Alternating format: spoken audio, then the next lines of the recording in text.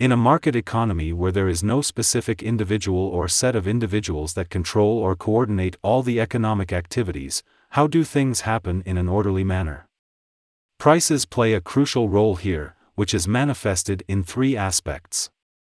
Firstly, prices are like messengers conveying news. For example, as we mentioned earlier, those who wanted to buy a villa at the beach ended up giving up on the purchase due to its high price. But the high price itself is not the only reason why people cannot live in a beachside villa. The price also conveys a message. Beachfront villas are much sought after, but the amount of such properties are far from enough to meet all the demands.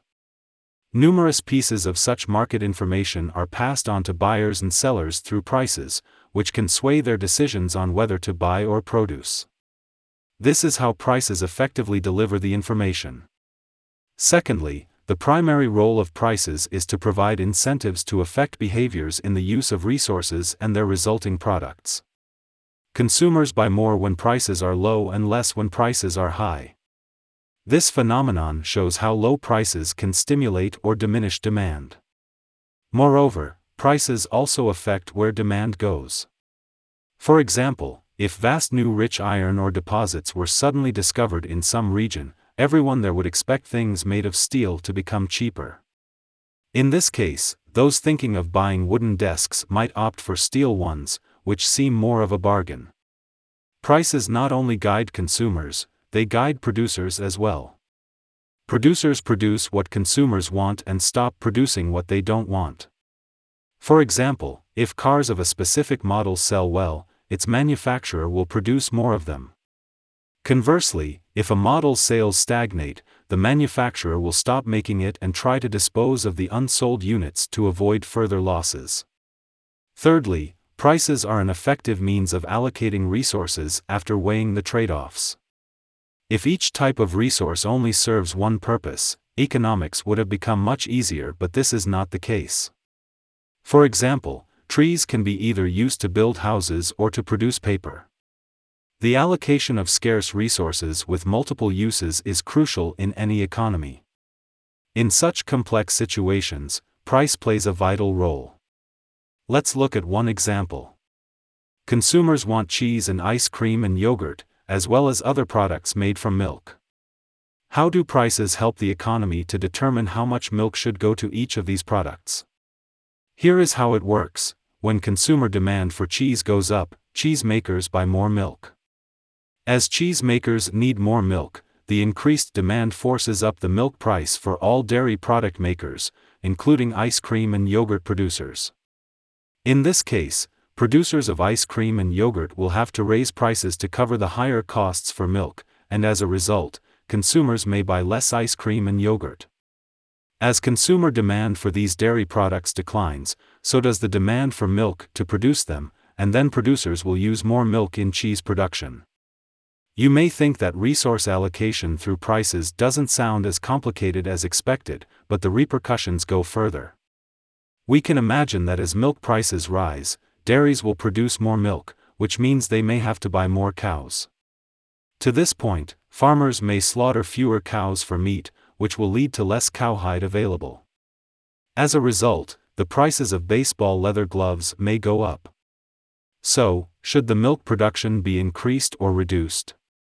In his book, Sowell points out, such a question makes no sense in a world of scarce resources with alternative uses. This is a world of trade-offs, and whatever decision people make, there will still be unmet needs. In other words, every decision we make is just a trade-off, and it is not just about satisfying unmet needs. We can see that even in the absence of an authority to coordinate all the economic activities, things won't descend into chaos. The reason is that prices play a crucial role in regulating economic activities.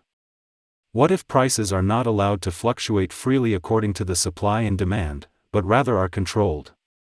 Sowell spares no effort in the book to point out that price controls will bring negative impacts. If we want to understand the impacts of price control, it is first necessary to know how prices fluctuate in a free market. Specifically speaking, prices rise when demand exceeds supply, which is called a shortage. Conversely, prices fall when supply outpaces demand, and a surplus emerges. There are two main ways of price control: price ceilings and price floors, and both have negative impacts. Let's first take a look at the negative impacts of price ceilings. The so-called price ceilings are set below the price level determined by a free market, with its adverse effects mainly seen in two aspects. First, the price ceiling will lead to a shortage. The so-called shortage doesn't necessarily mean there is any less of a product. Instead, it indicates that the quantity of this product is less relative to consumer demand. During the Second World War and in the few years that followed, for instance, a severe housing shortage happened in the United States, even though the population and the country's housing supply had both increased by about 10% from their pre-war levels. This shortage was due to the rent control laws back then, which artificially kept the housing price at a lower level than it should have been in a free market.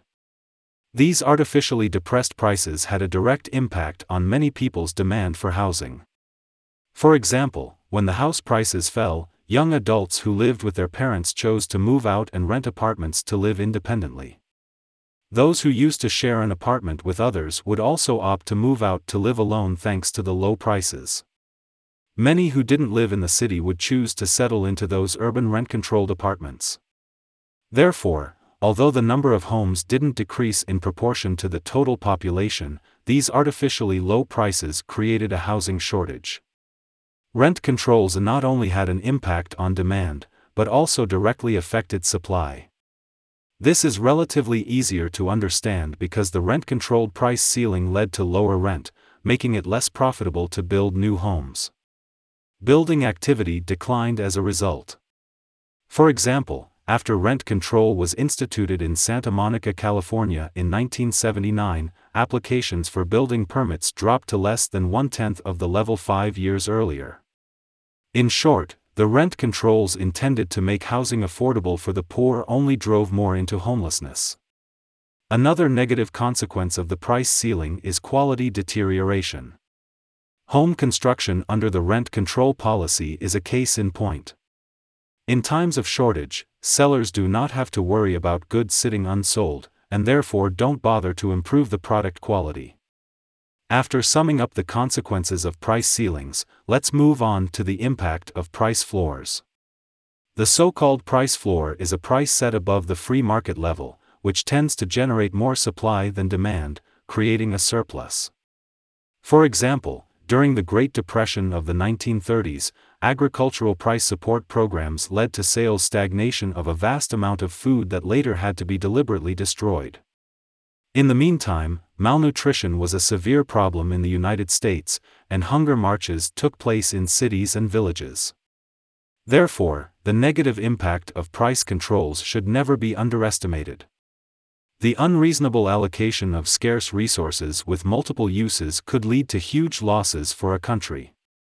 That is the first part of today's Bookey, Prices and Markets. We first explained the role of prices in the market economy, which is demonstrated in three aspects. First, prices are like messengers conveying news. Second, prices provide economic incentives to affect behaviors.